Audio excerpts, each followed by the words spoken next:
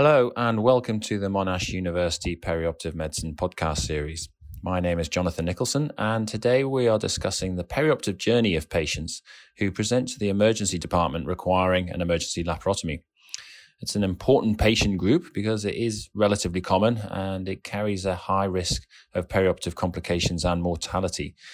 Here in Australia and New Zealand, there has recently started a large national quality assurance project which measures the mortality and it looks at the various steps in that patient journey for someone who goes on to have the emergency laparotomy. The aim of this is to make the presentation to the emergency department with an acute abdomen as efficient as it would be as if someone presents with a ST elevation myocardial infarction. So to discuss this project, I'm delighted today to be joined by Dr. Tom Poulton. Tom is an anaesthetist with an interest in perioperative medicine. He was a research fellow at the UK National Institute of Academic Anaesthesia, Health Services Research Centre, where he was involved in the UK National Emergency Laparotomy Audit, which is being replicated here with ANZELA, the Australia and New Zealand Emergency Laparotomy Audit. So welcome, Tom. Thank you very much for inviting me. With your experience with the NELA project in the UK, can you just start out by explaining why there was the drive to undertake such a large-scale audit? So I think patients coming in for an emergency laparotomy is a very broad group. It's not like fractured neck of femur where there is a defined injury and there is a defined set of operations that would be carried out in order to treat it. There's a broad number of reasons why somebody may present needing an emergency laparotomy and a wide range of potential surgical procedures that would be carried out. But what was recognised was that this was a high-risk surgical cohort. Emergency laparotomy is probably one of the most commonly performed major high-risk emergency surgical procedures carried out in most hospitals around the world. Yep. And that group has a very high mortality rate. And I think it was recognised that through work pressures, the pressures to do elective surgery, emergency patients weren't always being given the priority that they needed. And also, there weren't clear pathways around how those patients were cared for. And as patients coming in with acute STEMIs, strokes, were being streamlined through pathways, these patients would often languish somewhere in the middle of an emergency surgical list and wouldn't always be given the priority that they deserved. Okay. So there'd been a lot of work leading up to the launch of NELA in terms of demonstrating the problem and demonstrating the need for a project like this. And then the funding came through basically an offshoot of government in order to set up this project that was put out to tender. And the Royal College of Anaesthetists in the UK won the bid to run this audit initially as a 5-year project, and it's been extended for another 5 years, and it's currently in year 6 or 7 of its data collection. Okay. So you're right, it is obviously a common presentation into most hospitals. When undertaking the audit and year on year, I guess, what were the key findings that you were coming across, and was there any change to outcomes during the time that you were carrying out the audit project? So I think one of the quite unique things about NELA is that it captures a lot of data about the quality of care that patients get during their admission. So there were 2 snapshot audits looking at the structures of the hospitals in which patients were being treated. So we have a good sense of how those hospitals are set up and configure their services and what sort of facilities they have to provide care. And then every patient that comes through that actually undergoes surgery, a lot of information about the processes of care that were applied to that patient during the course of the build-up to surgery. So things like, were they assessed that the metrics that NELA measures against, NELA wasn't in a position to set those metrics itself, so some work was done before it started to look at what the best available standards were set by other august bodies. But the sort of metrics that they were auditing against were timeliness of senior surgical opinion, senior decision-maker input in the decision to operate, timeliness of arrival into the operating theatre, whether or not a CT was done beforehand and whether that was reported by a consultant radiologist, presence of a consultant surgeon and consultant anaesthetist in theatre, whether high-risk patients were being admitted to critical care post-operatively, and whether elderly patients were seen by geriatricians as part of the routine post-op care. Yeah. And what we found was that there are wide variations, both within and between hospitals, in how well all of those standards are met. And somewhere, a hospital is doing some of those things well, but not necessarily for all patients. and it's not necessarily doing all things well all the time. And a big part of this work in the UK more broadly was trying to look at those causes for unwarranted variation and see what could be done to improve care across the board for everybody. Okay. So I'm interested to pick up on what you were saying about the steps that each hospital are measured upon. How was it decided upon that these were the particular steps that ought to be measured? Because given that it's difficult to provide clear evidence that each one of those individual steps has a benefit to overall outcome, how was it decided that those measures that were put in place were the ones that ought to be sort of the standard, as it were? So these were all derived from various national guidelines that were available at the time NELA was being developed. And it was specifically not within NELA's remit initially to say what those standards should be. So it was taking policy documents from the Royal College of Surgeons and other organisations with skin in the game in terms of how they felt patients should be cared for. Okay. Yeah. But what NELA has been able to do is using this data, it is feeding back on the redevelopment of those standards. So college documents that are now being written are using NELA data in order to refine exactly what those standards should be. Right. But NELA took the best available evidence-based standards that were published in terms of how these patients should be being managed according to the professionals involved. Yeah. Okay. So I guess NELA was really the quality assurance part of this project, and then the quality improvement part of the project was a trial that I understand was run concurrently, the EPOC trial, which was published in the Lancet in April this year. Can you just briefly outline what the interventions were with the EPOC trial and what the results were of that? Yeah, so NELA was originally commissioned as a quality assurance audit, but it always had a quality improvement element from the start.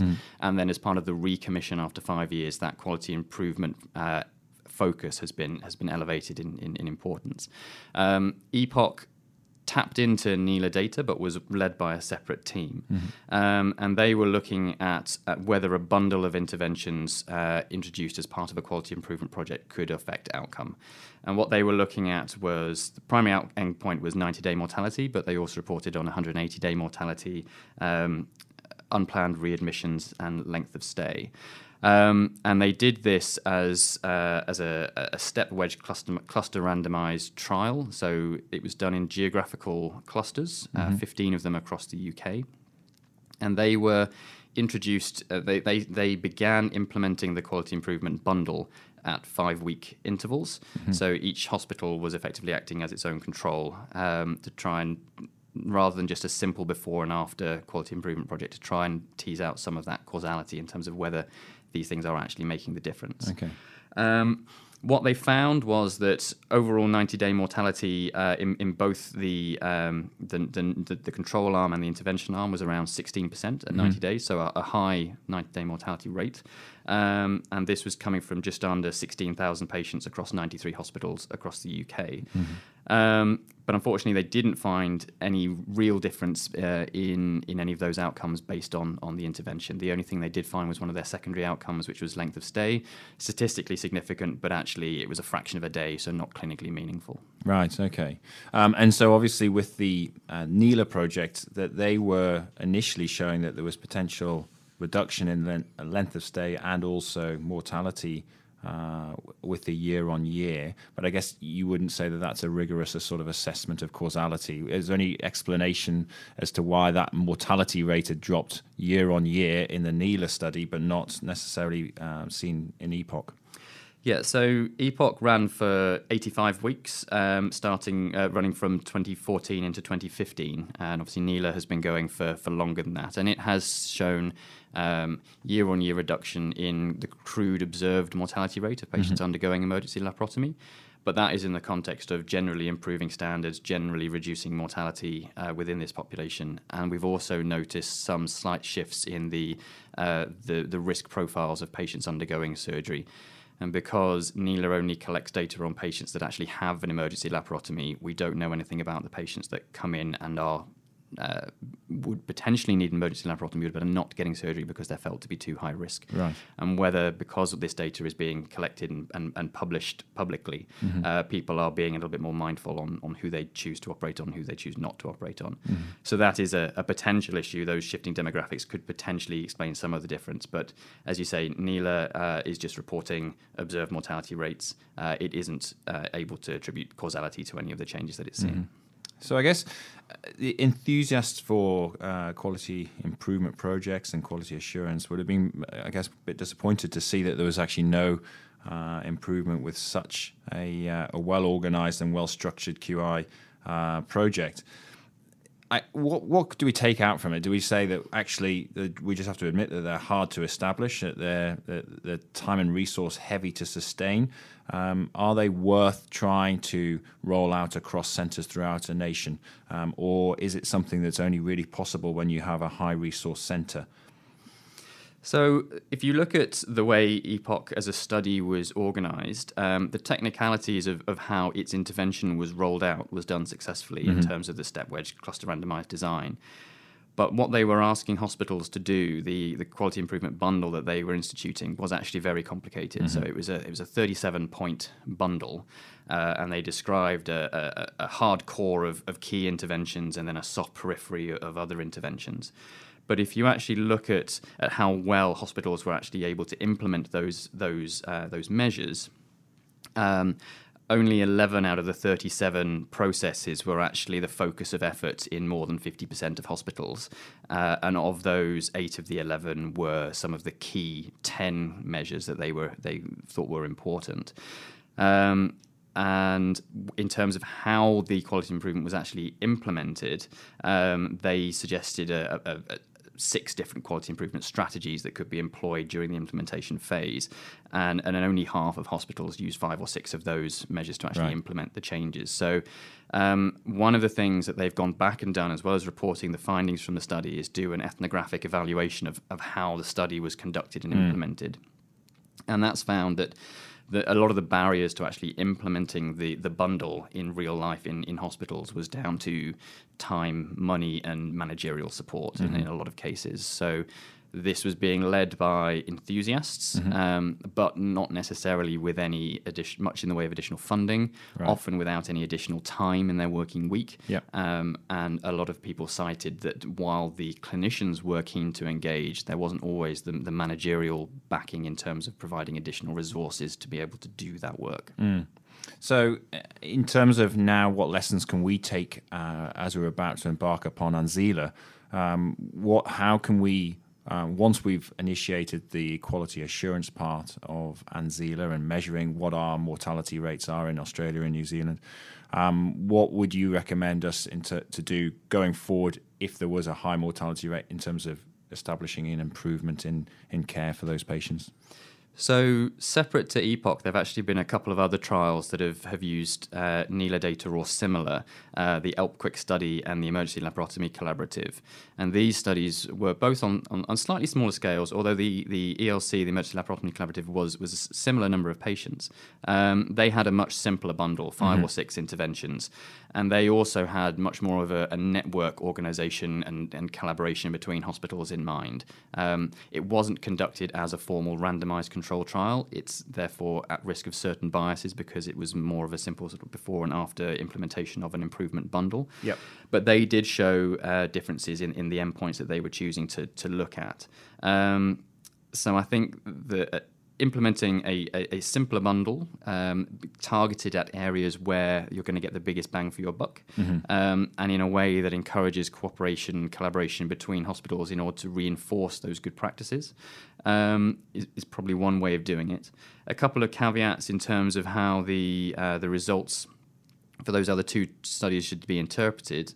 They based their risk adjustment on PPOSM score, which NELA data has shown it tends to overpredict at higher risk values. So if you're using that for your risk adjustment, if your risk model is overpredicting risk, you're going to come out looking better than perhaps you are. So that's not necessarily to say that there isn't an effect from those studies, but it's a potential weakness in the methodology. But I think the focus on on fewer key metrics, and in allowing hospitals and the clinicians within them to have the time and resources needed to actually see those through is probably the biggest point. And I guess the quality improvement projects that have been done across many hospitals recently is with regards to implementing ERAS pathways. You always wonder whether with the small studies producing data around certain hospitals' ERAS pathways that there is some bias because the person who's writing the study is often the person who's driven it. But on a large scale, it does appear that ERAS is working well. Is there anything that you can cite to see, well, there's a difference with ERAS compared to what we've done with EPOC to say, well, why is ERAS being so successful in reducing complications in that setting? So I think because emergency laparotomy is such a heterogeneous population and it's unplanned surgery, there are big differences in urgency, in acuity. They are a much more complicated group of patients to try and pin down to a single pathway. And I think part of what's come out of a lot of the quality improvement work is that how to implement quality improvement and what to focus on is very much site-specific. So there can be global aims in terms of improving outcomes and reducing mortality and reducing length of stay. There can be recommendations on what good care looks like, but every hospital is unique in the challenges that it faces, how it delivers its care, how it is organised, the staffing that it has available.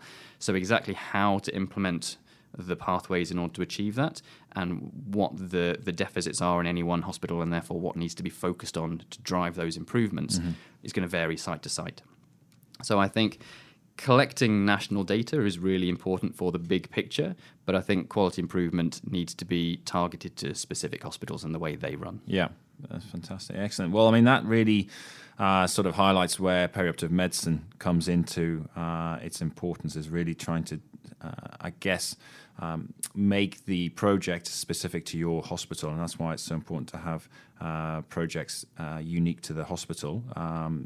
And it's exciting for us going forward with ANZELA on the horizon, our real first national audit that's going to be embarked upon, and hopefully the first of many to improve patient care. So, Tom, thanks very much indeed for joining us today. I think it's been a really good insight into what's been done in the UK and something that will be replicated here in Australia. Yeah, fingers crossed. Thank you very much. Thank you.